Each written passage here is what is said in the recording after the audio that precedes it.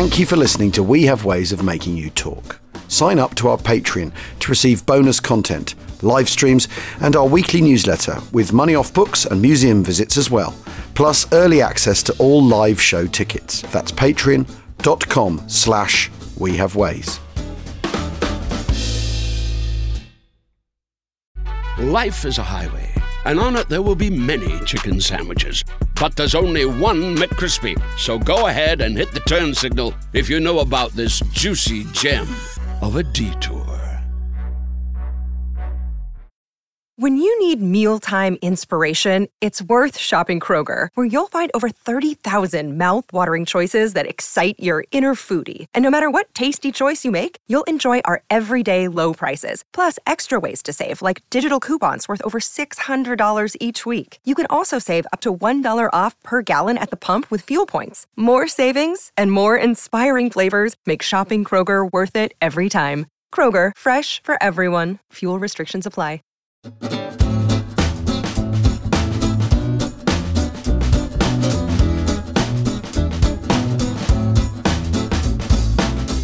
Achtung. Welcome to We Have Ways of Making You Talk with me, Al Murray, and James Holland, of course. We've mentioned Subhas Chandra Bose a few times, I would say. And I think it's fair to say that we haven't always been entirely complimentary of his contribution towards the Second World War. But here we've got three young, I'm going to say historians. They are political scientists. They've studied MAs in international relations. They're historians, they're journalists, but they're three, I'm going to just say for convenience sake, and I hope Aishi, Shreya and Sudarshan, you're not going to feel offended at this, three young pioneering Indian historians, oral historians, I should say, because they've set up the Ognijog archive. And it's fascinating. And Aishi, you're in Berlin, but Sudarshan and Shreya, you're talking to us from Kolkata, that fabulous city. I've been there several times, a number of times, and absolutely love it. You've recently been January, which was amazing. An extraordinary experience. Yeah, incredible place to visit. And I've been to Berlin too. Yes, well, we've been to Berlin a few times, yeah. But anyway, you are all very welcome, and we've got much to talk about, so we should get on with it. Yeah. Sudarshan, we met at a thing in Oxford where I was talking about my book Command, and you sort of collared me and said, I've been doing this project talking to Indian revolutionaries and people who joined Subhas Chandra Bose's army. So tell us the story of how you came to this project and what you've done and what you've discovered. So basically, the project is an initiative of Aishi and Shreya. So they were the ones who, for the past 1 year, have been working and reaching out to people. And in fact, I would allow them to give the more thicker description. Yeah. My thing was that since my early age and being brought up in West Bengal, state of India, I have been very much interested in the history of the Indian National Army. In fact, to a degree that I looked up all the documents and most of the time archival documents related to the INA and how it all panned out. And at the same time, I tried to keep a somewhat neutral stance on the developments in order to get to the meat and understand the nuances away from the propaganda and more into the real life scenarios that the people involved found themselves in. So as we developed, we realized that it is essentially part of the Indian freedom struggle. So when we try to look at it from, say, the perspective of the Second World War, we see that often so happens that the war is just one phase in the Indian freedom struggle. And if we just look at the war, it is often hard to understand why Indian leaders took certain actions that they did. Because if we want to understand the perspective of Indian freedom fighters during the Second World War, being somewhat hostile to the British government and the war effort, it is not possible to understand it unless we understand the treatment that was meted out to the Indian freedom fighters after the First World War. Right. So the Raoul attack and other things, which made the Indian leadership skeptical of the British promises. So when we look at the historiography of Second World War and India, it is necessary that we look at the trajectory of the Indian freedom struggle as well. So as you said that when you had visited Calcutta and you found that not many people were interested or aware of the Second World War. But if you might have asked them about if they knew about the August 1942 Quit India movement, the August Revolution in India, you might get somewhat more responses to them because that's what appeals to them more. That's what they're aware about more. Yeah. And that's what has been handed down by their families across generations. Sure. So there is a funny analogy that we give, that imagine yourself going to the market to purchase vegetables. And if you ask the vegetables in their scientific names, I guess the grocer is not going to give you any positive response. So if we ask them about World War II, they will draw a blank. But if we ask them about Indian freedom fighters and the August Revolution, then you might get somewhat more responses than otherwise. So this is the general background, and I would leave it to Oishi and Shreya to give the lowdown on their project. Sure. So if I may start, so Ognijog Archive is basically an oral history project that we started a year back in month of July.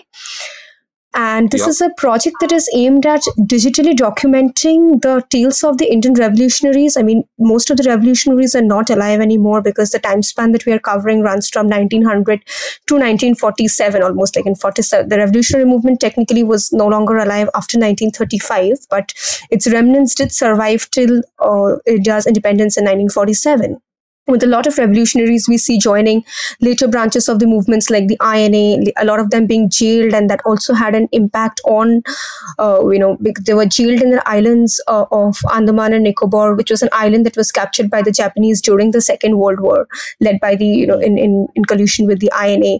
So in this way, we realized that although it started as a project to document the stories of the revolutionaries, but the other socio-contextual historical factors like the two world wars, both kind of, interplayed into it. And is there a sort of network of people who are connected with one another, who know each other and are able to say, so you meet one family who have a set of stories that say you need to talk to these other people? Is that how it works? Is that how you've sort of pasted it together? Yes, it actually started with the visit to the house of Shiv Shankar Ghosh, whose father, Kali Charan Ghosh, was the secretary of Sharad Bose, who was the brother of Netaji Subhash Chandra Bose, who went on to be the leader of INA, but prior to that had revolutionary connections. So he gave us the contact details of the daughters of two revolutionaries, like one of the revolutionaries, Shanti and Shuniti. They had shot this particular magistrate called Charles Stevens in the district of Kumela in Bangladesh. So Shuniti Chaudhary's daughter, Bharati Singh, her contact was shared with us by this man, Kali Charan Ghosh's son, that is Shiv Shankar Ghosh. And from there on, we got in touch. We kind of, each families, maybe all the families did not know each other, but it was like a network, and some of them did know each other. Rest of it was, of course, us reaching out to people, and it was very surprising to even find that we had a lot of friends who had revolutionaries and freedom fighters who were their forefathers and grandfathers, and they were not aware of it. We kind of dug it up, found a descendant here and there, and later informed them about this. In this way, we also came across the family of Rash Bihari Bose, who was actually the initial founder of the Indian National Army, who later handed it over to Netaji Subhash Chandra Bose. So his niece was one of our very first interviewees. And we also spoke to Netaji Subhash Chandra Bose's daughter, Anita Bose-Paff, who's currently settled in Germany. And this was again a contact that we got from Sharad Bose's son, that is her cousin, Chandra Bose. So, some of the families were related, but I think there's a bigger picture at play, because when we look at the recruitment, even in some of the recruitments in the INA or among the revolutionaries, it used to take place through different kinship bonds also. And some of the kinship bonds have actually survived this fellow revolutionary feeling. And that was also one of the ways, we kind of dug up those contacts. It's surprising to see how 80 years back, somebody's father had worked with somebody, and even now the current generations are still in touch with each other. Right. So that was how we kind of went about, and we had, before we knew it, we had almost 80 plus interviews with us. I mean, it's interesting because, I can understand why people would be revolutionaries and want to kick out the British. I totally get that. What I don't understand is why anyone would think that putting yourself hand in glove with the Japanese is a good idea when you look at what the Japanese have done in China, in Southeast Asia, elsewhere. The fact of the matter is many, many, many more people volunteered for the Indian Army than did for the INA, and were absolutely instrumental in ensuring that Japan never got a foothold in India, apart from in, Manipur state and briefly up in Nagaland. But I mean, those are the only two areas. The rest of the vast subcontinent of India was saved from the undoubted catastrophe that would have followed had Japan got hold of India. And the role of the Indian Army and Indian volunteers in that was incalculable. I mean, it was an Indian victory in 1945 that pushed the Japanese first out of India in the summer of 1944, northeast India, and then out of Burma into 1945. So why is it that Indians aren't keen to talk about that amazing contribution to their future independence? So it's actually a very open debate in India about supporting the Japanese or not. In fact, we can see two divisions in the Indian freedom struggle itself about whether we should support the Japanese in the invasion of Indian subcontinent or not. In fact, if we look at the Congress leadership, Mahatma Gandhi himself was not very keen on getting the support of the Japanese. In fact, Nehru himself advised his followers to organize some sort of resistance groups in case if there is a Japanese takeover. So if we look at this scenario, there is a division in the Indian freedom fighters itself. So for others, they don't see any difference between the British rule and the Japanese rule in India. So they are actually willing to take the chance to take the help of Japanese to set up a free India puppet regime of sorts, because for them, anything at that time would be better than the current British regime in India. So that's their logic. It's not absolutely foolproof because there is dissent within India itself. Well, one's thinking about you're thinking about the rape of Nanking, for example. I mean, yes. the British at their very worst weren't going around bayoneting people and raping and pillaging. Yeah, but Jim, I think that's easy for us to say from the perspective of if you factor in what the British call the Indian Mutiny, which is not even 100 years ago, if you factor that into the Indian understanding of the British Empire and what Indians need to do to get away from that, maybe I can see why there's a debate. I can see why there would be. You could completely compare that with Japanese cruelty, what happens at the end of the mutiny. From a British perspective, obviously, there is this sense of, well, it's obvious that the Japanese need to be dealt with. But from an Indian perspective, it's obvious that the British need to be dealt with or got rid of one way or another. So I'm more inclined to sort of sit on the fence about this. I mean, when you speak to these people and their families, what are they saying? Are they saying, and we got it right, it was the right thing to do and the outcome speaks for itself? Or are they saying we were profoundly conflicted about siding with the Japanese, or this was our only option? So there were these two sides, and a lot of these revolutionaries who were actually held hostage for a very long time in the Andamans and the Cellular Jail to be particular, had access to communist literature, and a huge section of them had turned communists. And this section was vehemently against the Japanese coming into India and also Subhash Chandra Bose in turn. So a large section of these, again, were from Chittagong, who were arrested as a result of the Chittagong Armory raid. And there were leaders like Kalpana Dutt, who was one of the two female leaders involved in the Chittagong Armory raid, and also other senior leaders who kind of resisted, and they helped organize people against the Japanese, and they made it impossible for INA or the Japanese to enter through Chittagong. That was one section. And the other section, even with Subhash Chandra Bose, we hear of reports where the INA clashed with the Japanese army in terms of what should be done. Because even when the INA and the Japanese entered Andamans, the Japanese army was not particularly very nice to the natives there. And there are reports of violence, including rapes and assassinations. So this conflict always existed. However, the INA had to, and Subhash Chandra Bose again, had to join hands with Japan and even Germany at that time, because his main aim was to get rid of the British at any cost. Here, if we may share a story that we found in the course of our interview. So this is an excerpt from a diary entry written by one of the INA soldiers whose grandson we spoke to. So the name of the soldier was Rangolal Ghosh, and he describes one incident which kind of brings forth this Netaji-Japanese conflict taking place in Burma, that Netaji was also not entirely sympathetic to the Japanese, and if something was wrong there, he would actually voice this. So the story goes something like this, that it's a story set in Burma, and this Rangolal Ghosh was waiting outside Netaji's office there, and the woman, an Indian woman, comes crying to Netaji, and Netaji, on seeing her, asks, what's wrong? And she says that my husband has been taken away by the Japanese soldiers and said that, he's a spy, on the suspicion that he's a spy. And I haven't eaten anything for the last 2-3 days. Could you please help me get back my husband?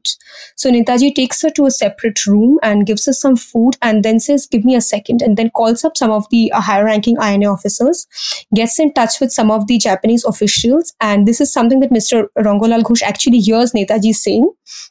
And that in a very, in a harsh way tells them that, what is wrong? You've got to release this woman's husband. And what exactly are the charges that you'll have pressed against him? And gets the answers and tells the woman that your husband will be released. And says to the other officers standing around that I am not going to tolerate this kind of behavior to my countrymen, even if it comes from the Japs. And this is exactly what Rangolal Ghosh wrote in his diary in his native language in Bengali. And within the next 2 to 3 hours, this husband was released. So so we see a very interesting dichotomy there, that although Netaji was, kind of acting with the Japanese or receiving the Japanese help, but he was very clear on this stance that, if it was his countrymen that were, whose lives were on the line, or, who were being mistreated by the Japanese, that he's not going to have any kind of tolerance towards that. So we kind of find the story a little interesting to show the dichotomy inside the INA as well. Yeah. Gosh, that is interesting.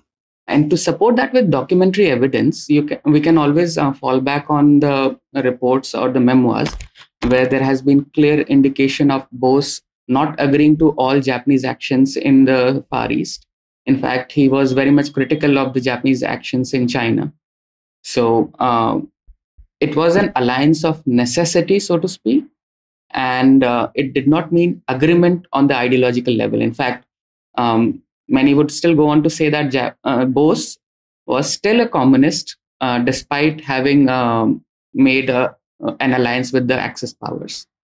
And this is all well documented, and history books have already been written on that. Yeah, I mean, after all, the Soviet Union made an alliance with fascist powers at the start of the Second World War. So such alliances are part of the texture of the Second World War anyway, of the decisions people make to achieve their political aims. In a sense, it fits within the chaos of the times, doesn't it? It's not so remarkable in a way. After all, the British communists have a very difficult time at the start of the Second World War because the Soviets have aligned with the Nazis, and they have to then no longer criticize the Hitler government. They find themselves very much wrong-footed by that until obviously Germany attacks the Soviet Union, and then they have to change sides again. This is all part of the sort of complexity of the questions people are facing, isn't it? And this actually continues even in independent India, because we find that often to make governments in the center as well as in some states, the extreme right and extreme left parties came together to form a coalition to form the government. So this is not something very much alien to India either, even after independence. Yeah, I suppose my earlier point, though, was less your Bengali revolutionary and more directed at Subhas Chandra Bose. The fact that he's saying, I condemn what the Japanese are doing in China. Oh, well, that's okay then. I mean, they'll be fine when they get to India. I mean, I know he wants to get the British out at any cost, but you have to be careful what you wish for, don't you? I mean, the idea that the Japanese are going to be more benign or less horrific than the British is obviously very naive. And my point is that someone like him, he would know that. A Bengali revolutionary might not, but someone like Subhas Chandra Bose absolutely would know that. So it seems to me a very high-risk compromise. And the compromise was also not very well received in the domestic scenario as well.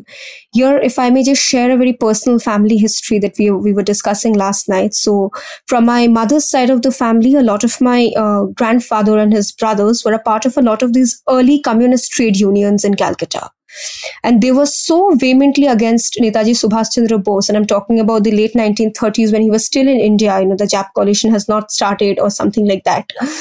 Even then, there's this anecdote which goes that he has come to talk at a meeting, and these people were actually planning to throw a chair on him. And these are things, even later, when we are in the 40s and we see, even within my family, because as I said, my mother's side of the family was very active in this teachers union and other things. They kept saying that, this is a fatal mistake, and if the Japanese come to India, they're just not going to be any way better than the British. And this was an opinion that was held by quite a lot of people in the general public at that time. And I'm talking about the 40s. So if we talk about the public opinion, we can very well see that not everybody was, very inclined with supporting Bose, or the wave was not very much in favor of him. And on his political calculations, like if we look at Bose's entire escape from India, his initial idea was to take advantage of the Nazi-Soviet non-aggression pact, get the Soviets to allow Indian POWs to march through Afghanistan into India, and then liberate India. So that was his initial plan. Wow. As he reached the frontiers of Afghanistan, he realized that things are not going according to the plan, and the Soviets gave him the cold shoulder. So he found the next best alternative, which was the Nazis. Even they were a bit reluctant, so the Italians gave him the passport to travel to Berlin and then make his case. But then Hitler opened the second front, and he was like, well, there goes my Afghanistan plan. So then he travels through the entire submarine to Japan, and then sees that, well, there is a sizable Indian POW there. And if we can arouse them, then it will at least make a political statement and will make the British think again about their regime in India. Yeah. So Rash Bihari Bose was also one of the key leaders of the Indian Independence League and the Provisional Indian Government. What connection is Rash Bihari Bose to Subhash Chandra Bose? Yeah, so basically, Rash Bihari Bose was an early Indian revolutionary who was very active during the First World War, and he was the one who orchestrated the planned assassination on Lord Hardinge in 1911 in New Delhi, where they had planned, along with another revolutionary, Boshanto, to throw a bomb at Lord Hardinge. And that was during, when the New Delhi capital was being inaugurated. So after that, he was also very active in organizing the Ghadar uprising during the First World War in 1914-1915. From there, he escaped from India to Japan. And it was there that he continued living for the rest of his life until his death in the 1940s. So this was just before his death, when Subhash Chandra Bose had, managed to escape to Japan. He had already set up sort of a structure of the Indian National Army. That is Mr. Rash Bihari Bose. And because he was already old and he was almost dying, he handed it over to the newer generation of leader, that was Netaji Subhash Chandra Bose. Shreya can share some anecdotes that we collected in conversation with his niece.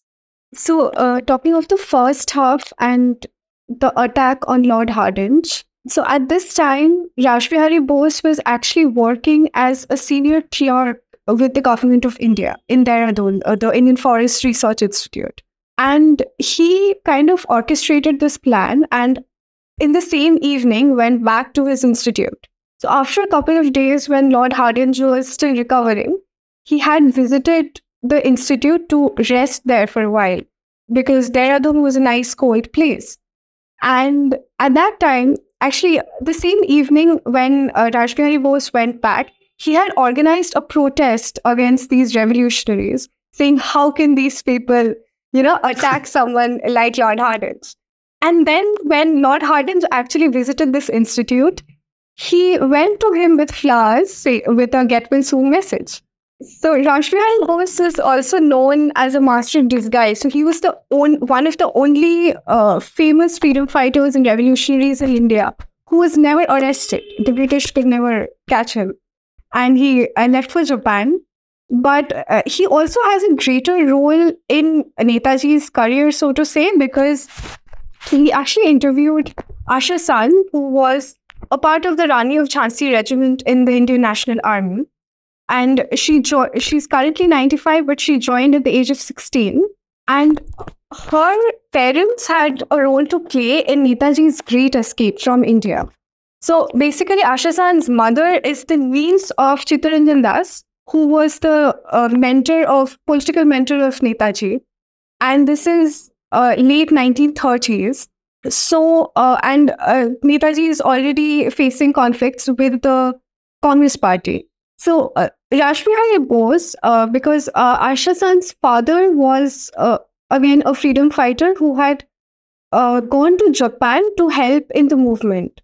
And through this person, Rashbihari Bose had sent a message that you need to ask Bose to leave the country because there's very little he's able to do from within. So they kind of created a bit of drama within the family. So Asha San's parents, they created a scenario where it seemed like they were getting separated. And they had 3 children. Asha San was the oldest. She had another sister after that and a very young brother at that time who was almost an infant. So Asha San's mother, Sati Sahai, who is the niece of Chittaranjan Das, she moved back to Calcutta with her 2 younger kids. And this there was this image given to the people that they will probably go through a divorce, etc. And she was living in this apartment alone with her children because she couldn't go back to her parents because then they will again be facing surveillance.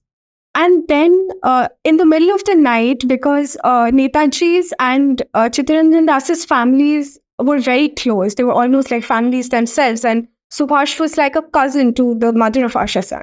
So in the middle of the night, she visited the Bose household and met Netaji, where she said that this is the message for you and you need to leave. So usually we hear that the plan of the Great Escape was made after Netaji was arrested finally in India and then he left. But this was actually planned a year in advance. And after that message was passed, and then she again went back to Japan. And that is when Netaji actually started plotting how to leave the country. We need to take a quick break right now. We'll see you in a moment. Life is a highway, and on it there will be many chicken sandwiches. But there's only one McCrispy. So go ahead and hit the turn signal if you know about this juicy gem of a detour.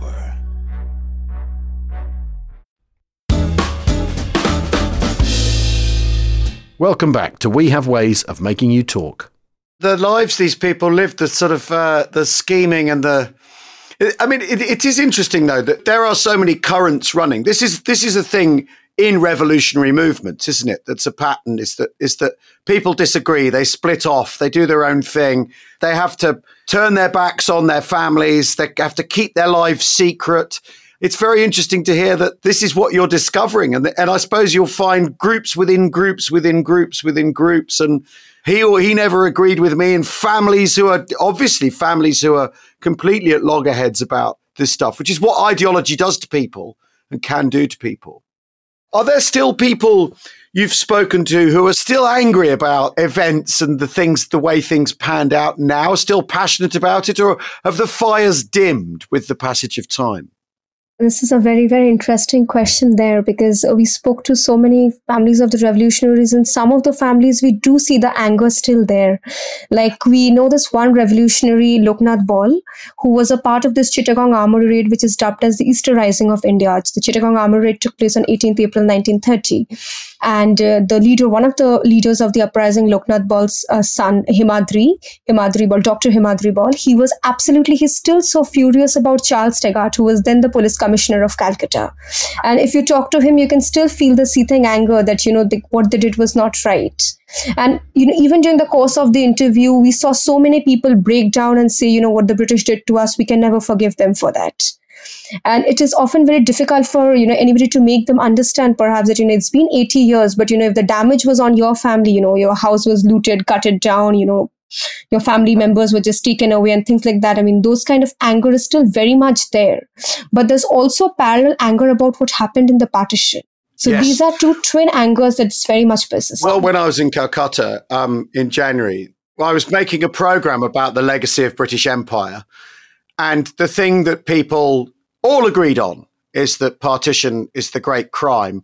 People could have differing views about aspects of empire and aspects of Anglo-Indian relations and different outcomes from various situations. But partition, without doubt, is regarded as unanimously as the great crime, as the great, terrible British error. that makes all the other, for some of the people I spoke to, that made all the others seem sort of irrelevant. It's the last thing the British do in India, and it's as careless and as callous as it is. And that's enough for them.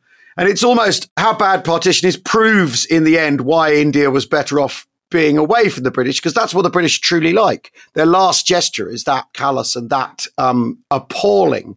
I mean, that was the thing. I mean, I also spoke to people in Calcutta who were very unhappy about the fact that it was run by communists in the 80s and 1980s, really. And they were very unhappy. They were business people and they didn't like that one bit. So in a strange way, they were nostalgic for kind of British things because at least it wasn't communism. But nevertheless, partition was the great crime. And I think that's what's really interesting is that that's the strand that unites everything. And I mean, my feeling about it is that if you really want to know what the British thought of India, look at partition, because that's really what the British thought of Indians. They thought they could do that to them. There's also a very interesting revolutionary turned refugee dichotomy. That is, a lot of the revolutionaries were actually from what later became East Pakistan and Bangladesh. Like we spoke about the Chittagong uprising, the assassination of Charles Stevenson, Kumilla. Yeah. The Dhaka was one of the nerve centers of the revolutionary activities. So we often saw a lot of these revolutionaries after partition came to India as refugees. So I mentioned the house that I first visited, and Loknath Boy was actually very close to this family after independence when they moved to this part of Bengal, etc. Again, as she said, it's very important to note that a very large section, a major part of these revolutionaries were actually from Eastern Bengal, which they basically lost their homes in a country which they fought to free. So this is years later when Loknath Boy has grown up. He was 22 at the time when he waged that war on the kingdom. And he actually told Kalicharan Ghosh, and this is around 1947-48, India has just become free. So he had a younger brother, Tegra, who was 13 years old at the time of the Chittagong Armory raid in 1930. And he was one of the first martyrs in that battle. And there is the story of how he asked for his last sip of water, called out to his brother and asked for his last sip of water when he was shot. And this brother, because he was at that time leading that war, and he could not value personal emotions at that time. So this 22-year-old boy turns to him and says, there is no brother in war. If you're here, you have to die like a hero.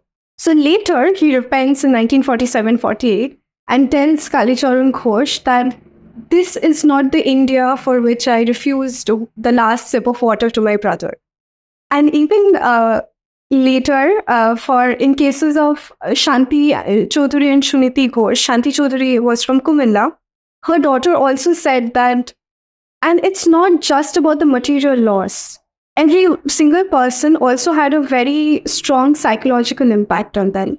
And all of them kind of agreed that this is not the India we dreamed of. It's actually a very beautiful poem. It's I can just say it in Bengali, just two lines. It's called Teler Shishi Bhanglo Bole Kukur Pore Rag Koro Tomra Jeshob Buro Khoka Swadesh Bhenge Bhag Koro Tar Bela, which basically translates into, if a vial of oil breaks, then you blame the kid for dropping that vial of oil and breaking it into pieces. But what about you grown-up men who have broken India into two parts? What justice do you expect that? So this is one poem that was doing the rounds, after the partition, where a lot of people said that, that whom do you blame? So, you basically blame this child man in that sense, who has broken your country into two pieces, and you talk about broken vial by a child. So this is a very impactful poem, which by another Shankar Raya, Bengali poet, that has always been doing the rounds and is a very big part of the partition in the East psychology and partition in the East literature, which is actually less documented than partition in the West, that is a Punjab. Yes, that's, I think, a thing, because British perception of what partition isn't brilliant, I'll be honest with you. And I think people don't know that there were two Pakistans, or there was, sort of Pakistan A and B at one point. I don't think British people are quite across that, and which is the most extraordinary thing, that anyone imagined that was a political solution to anything in the late 1940s is entirely boggling. And given Bengal's revolutionary tradition anyway, that you should end up with this sort of diaspora of revolutionaries who have to leave East Bengal? I mean, it's obviously revolutions are always complex. And with the overlay of the Second World War, the overlay of imperialism, do you think what you're dealing with here is essentially a story which you'll be able to probe into forever? I mean, will you ever find the edges of this story, do you think? If I may try on this one before. So in this regard, finding the edge of the story is like finding the edge of India. So it's a bit hard to figure out what things actually meant, because one of the problems in India is that much of our things are not documented. Yeah. And when we look for the freedom fighters, it's not like we have military records that these were the people who were involved. Yeah. So at best, any records that we can find is the one which were kept by the British police. So I'm right now sitting in the campus of the Provincial Intelligence, which was the central intelligence for the British government in India. And all the records are kept in the building across this town. So the entire foundation of finding an answer is to understand how the freedom struggle developed. And I would here invoke Foucault again, that ideas which have a genealogy are hard to define. And are the British relying on informants? How are they investigating what the revolutionary movement is? What are they doing? Are they arresting people, questioning them? Have they got informants? Are they sending spies into places? How are they keeping because after all, if you say nothing's written down and the only stuff that is written down is coming from the British, it's going to be a pretty imperfect record of what's going on, right? You're actually, I would beg to differ, because we also see a lot of revolutionaries who in the 70s or in the 60s had actually written down some autobiographical records. Like Anantolal Singh, who was one of the leaders of the Chittagong Uprising of 1930, has actually written an extensive volume of 3 or 4 books, which is called Chattogram Jubo Bidroho, which translates into Chittagong Youth Uprising.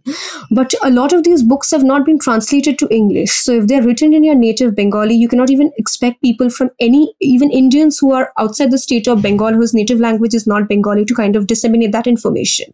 Similarly, a lot of the revolutionaries, even, like Ganesh Ghosh of the Chittagong lot, had written their own memoirs, how they, what their life looked like. He has a book called Mukti Tirtho Andaman, Ganesh Ghosh's, where he documents his views of, what life was in the British prison. And I think this is a tradition that was not just a characteristic of the second generation revolutionaries who were there in the 1930s, like the Chittagong Brigade, but also of the earlier generation who actually started this tradition of writing autobiographies of revolutionaries, like say Upen Banerjee of the Alipur bomb case, which was one of the first revolutionary movements in India in 1908, or say like that of Ullashkar Dotto. Upen Banerjee, in fact, is a very, very, or Baran Ghosh. Upen Banerjee has a very detailed memoir of his life in the British prisons in Andamans. Or Baran Ghosh writing his own views of how they were treated, how life conditions were. But of course, it must be noted that all of these books were published or open to the public only after the British left India. Yeah. So that is something definitely to be noted, because you could not really write those books, while the British were still there, because even a piece of fiction like Sarachandra Chattopadhyay's Pother Dabi, which was a book about a nationalist, a fictional account, was banned by the British. But yeah, the documents do survive. I mean, some of the written aspects do survive. But again, there's also a question of whose memory you're talking about and how accurate that memory is, or if that memory has been colored by any kind of political colors or any kind of later perceptions, because a lot of these revolutionaries like Ganesh Ghosh, Ananta Singh actually turned communist later. So there's also a very serious post-independence political perspective that may also seep in. Like, we're not saying it always seeps in, but there's also a chance of your political ideology seeping into that autobiography. Well, it's a constant problem with oral histories, is that memory is not a linear thing, and it does change and it does alternate, and into one's mind, you think of things that you think are just purely your own memories, but subconsciously stuff that you've read and seen on television and all the rest of it, all that seeps in as well and starts to kind of slightly distort those memories. And from a historical point of view, that's the historian's role, is to try and kind of sift through that. But it doesn't mean that oral histories aren't of huge value, because of course they are. And whatever someone's thinking at the time they're being recorded is what they're thinking. So that's a valid historical document, effectively, regardless of whether those personal thoughts have sort of shifted over the decades. I mean, this is also fascinating. if people want to see what you've collated and collected, how can they do that? So we have a Facebook page called Ognijog Archive where we share snippets of these interviews. Yeah. The interviews are, of course, sometimes they are as long as 2.5 hours. Wow. But we're also, a website is under construction, and we're kind of trying to gather funds so that we can work on it. We also really hope that an educational institution takes over charge of the videos so we can better preserve them. Because right now it's at a very rudimentary stage. Yeah, okay.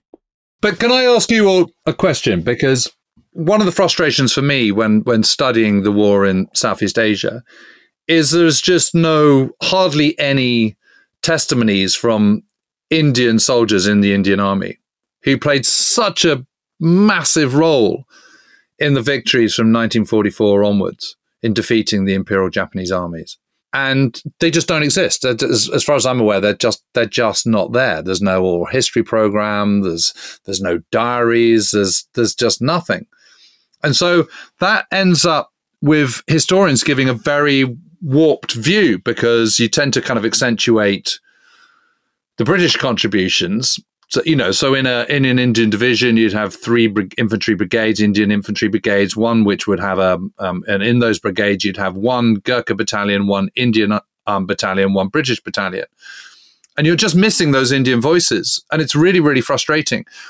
Are you aware of any that exist that I haven't discovered? And if not, why do you think that is? Do you think it's because it got overshadowed by partition and the trauma of partition?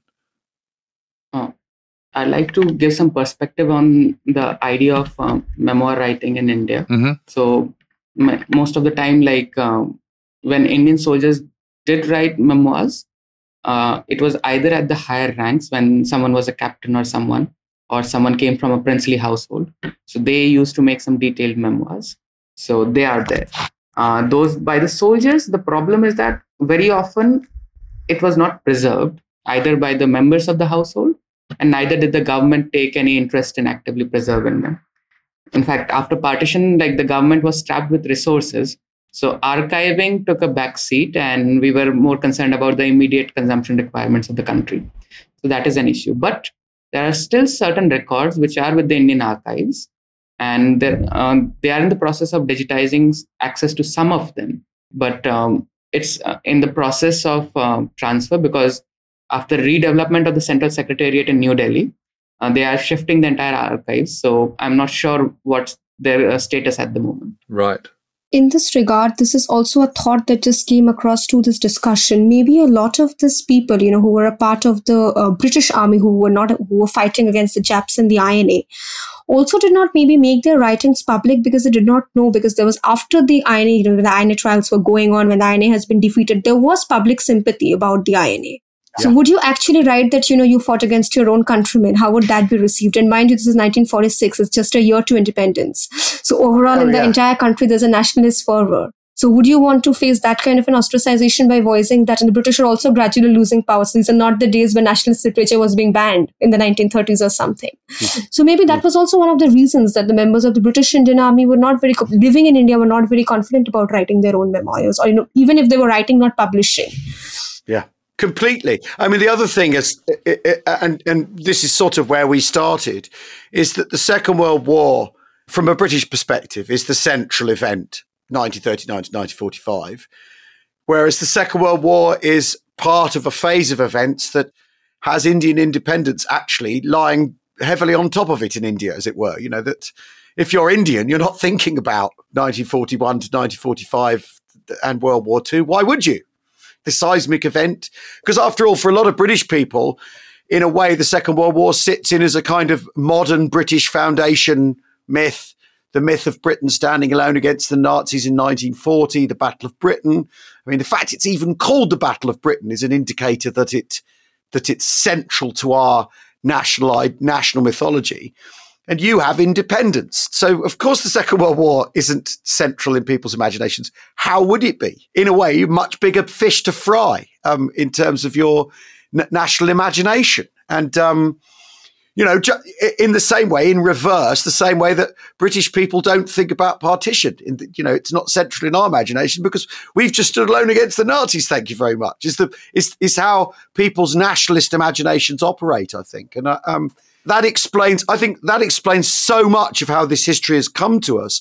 And so shepherding it back into the sort of fold of what we know is complicated by these things, I think it's fair to say. I would just nuance it a bit further because the war was a catalyst in the Indian freedom movement of South. So it basically projected certain Indian freedom fighters to the center stage, who later became the leaders of the Free India, like Nehru and Jinnah. So it did have a very important role in the development of the Indian political scenario. It did have a very key role in making the leaders who became important down the line. But it's just that when we invoke World War II, it just evokes different images compared to what is evoked in London. Yeah, but of course. It does have a very important place. It reminds us of the Bengal famine of 1943 or the Quit India movement of 1942. It reminds us of our freedom that came in 1947, and of course the partition that we got as a complimentary, that came along with our freedom basically. So for many families, I think even the Netaji Subhash Chandra Bose's family members, the younger people told us that when they were going to school, like they were the children of such they were the children of a family of such a important nationalist leader. Even for them, when they used to go to school on 15th of August after 1947, they would not celebrate it as an Independence Day for them. But they were not people who were refugees or who had migrated from East Bengal or were victims of the partition. So this kind of shows the deep-rooted impact that this partition had on us, and because it happened simultaneously, on that particular day of the partition, partition happening, simultaneously with Indian independence. So for many people, they don't celebrate partition. Even for the longest time, my grandfather telling me, he's somebody who had seen 15th August 1947, that, why are you celebrating Independence Day? There's nothing to celebrate about 15th August 1947. It was partition, and we just heard the cries of people coming across the border, women being raped, houses being burned, looted, and people being butchered. So I totally understand that. And I totally understand why you would think about the Free India movement and the Bengal famine. And I think it's understandable. I'm just saying, I think it's a shame in one way that the immense courage and fortitude of a very large number of Indians who were instrumental in achieving victory against Japan in Northeast India and Burma in 1944-45 doesn't seem to be part of the major narrative. And the reason why most of those people were fighting was not to perpetuate the British Empire. It was to get rid of the British Empire and to make sure that something worse didn't come in its place. And it's a shame that, Sudarshan, you're talking about nuance. I mean, there's some nuance which doesn't seem to come through. And it's a shame there's no oral testimony of that, or not much. It's a shame that doesn't seem to be better known, because, in my book, those Indians who fought in the Indian Army in 1944 to 45 are heroes. I mean, they're people that should be venerated for the sacrifice they gave. And you're talking about Indian troops who were volunteers from all across the subcontinent of India. It's not just a traditional Indian Army, peoples of kind of northern India. It really is from all over, and they're answering the call and they're delivering with bells on, and that doesn't seem to be part of the narrative. And I mean, here I am sitting in England, so who am I to say? But it surely that can fit in alongside the story of Free India and the Bengal famine and the struggles and partition and the raid on Chittagong in 1930 and all the rest of it. Absolutely, because they were doing their duties, and they were doing their duties for a cause greater than the expansion of the British Empire. As you rightly said, they were trying to actually, prevent one evil being replaced from another evil from an Indian perspective, a greater evil perhaps. And this story never got documented in the proper sense. Perhaps it was the INA factor, people feeling that the INA deserved more recognition. It was not even about question of getting more recognition or deserving more recognition, but what narrative kind of strode over the other, and what was the wave at that time? What was the socio-political context at that time? perhaps to people, there were also the naval mutinies taking place in 1946. So perhaps, if you were kind of raising your voice against the empire, that would be considered to something that deserves more veneration, more appreciation than the narratives of somebody who was perhaps fighting in the British Indian Army at that time. So it was perhaps what the situation demanded, what the timeline or what the social, historical, political context demanded at that time. But it's definitely one angle that has been very much buried. I mean, the accounts of the heroic British Indian Army in the Second World War. Often it is said that the British Indian Army was a mercenary army. Now, that would be wrong to say on two accounts. One is that traditionally there has been coveted status given to government jobs, and military was the next best thing to a government job. So the idea was to have a foot in the government, and by joining the civil service or the military, they were able to ensure that they could have a say in the government. So that was one way of looking at it. Yeah. And that was the psyche behind joining the war effort. Yes, there was, of course, the material benefits and other things that came with it. But the key benefit for most of the people was to have the foot in the government. Yes, it's participation in the status quo, isn't it? And that's how you all, working with it to try and change it is the idea, yeah? Yeah. So, and there was a political angle to the skill development as well. So when Congress was formed in 1885, the idea was to learn the parliamentary methods so that we would be skilled enough to have self-government. That was the idea at the founding of the Indian National Congress. So same was the idea for joining the Indian Army. In fact, as you know, India is ridden with the caste system. So many lower castes saw the army as a ticket for upliftment. So we have this monument in Bhima Koregaon, where the lower caste Nahars, the British regiment of Nahars, which were the lower caste, was able to defeat the Maratha regiment, which was the upper caste in the Maharashtra region of Bhima Koregaon, back in, I guess, the company days. So that was also the social upliftment on a societal level was also one of the key reasons why the army was coveted, and it was not just a mercenary army, so to speak. So understanding the Indian Army in that perspective is important. Second, although right now there has been a new recruitment process which has been initiated, the Agniveer process of recruitment, which is detrimental to the regimental system which prevailed earlier, and it was carried on from the British times. So the development of the regimental system in the Indian Army was also key, so to speak, to understand the central nature of the army in the Indian society and its Indian psyche. So these are the couple of things which needs to be delved into and then put in perspective with the larger issues of the freedom struggle and so on. So these were the realities on both sides, and the idea is that we still need to develop perspectives so that we can put these two together at the same time. Because most of the time it happens that history is written and developed in silos, and we are unable to relate to them at the same time. Yes, absolutely. Well, thank you so much for talking to us about, this is an absolutely fascinating project. And to our listeners will be a completely new perspective and vista of perspectives to think about. And for us, if I'm honest. It's been fascinating. It's been really, really interesting.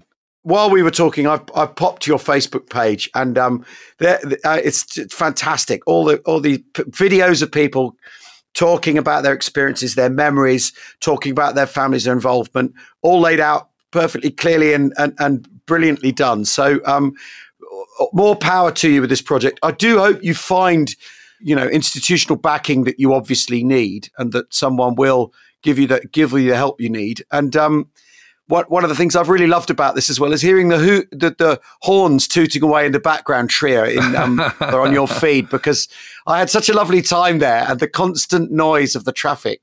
It was lovely to have a little taste of that, little memory of that. So thank you so much for joining us. Now, it's the Agnijog Archive, and it's there on Facebook. Have a look at the story of the Bengali Revolution. It's absolutely fascinating. Thank you so much for joining us. Sudarshan, I want to thank you for grabbing me at that book launch and making sure this happened. Thanks very much. Yeah, thank you to all of you. Thanks for listening, everybody. Oishi, Shreya, Sudarshan, thanks for joining us. Cheerio, everybody. Bye-bye. Bye. Cheerio. Thank you, Jim. Thank you, Anne-Marie, for having us here. Oh, that was fantastic.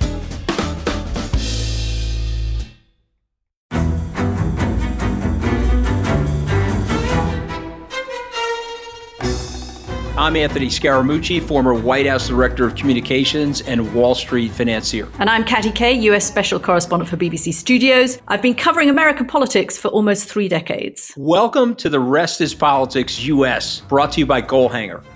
Go on, tell us, were those donations you made, like Obama in 2008, was that idealism? Were you hoping to get something out of these campaigns that would serve your own business interests, for example? So I think this will either make this podcast incredibly successful, Katty, or people will be horrified and they'll shut it off right now because I'm going to be very real with you. The Obama donation, I had gone to law school with President Obama. We were not classmates. I was a few years ahead of him. It was 2007. He was then Senator Obama. I had a check in my breast pocket. I went over to the senator. I said, Senator, you and I didn't really know each other in law school, but I'm about to hand you a big check. Can I lie to my friends and tell them that you and I knew each other in law school? Well, Obama looks at me, had the best smile in American politics since Jack Kennedy. Forever. Yeah. He lights up. He looks at me and says, I'll tell you what, if you double the amount of the check, we'll take it back to Hawaii. Okay. And I looked at him. I said, you're done. I had another check in my pocket. I ripped it up. I doubled the amount of the check. And I'm going to tell you right now, I've been to more White House Christmas parties during the Obama administration than the Trump administration. In this pivotal year for the United States, democracy, and world affairs, Britain's biggest podcast, The Rest is Politics, is launching stateside. Uncovering secrets from inside the Biden and Trump inner circles and how they shape the world's most important economy, but also the global economy too. New episodes are released every Friday morning. Just search The Rest is Politics US wherever you get your podcasts.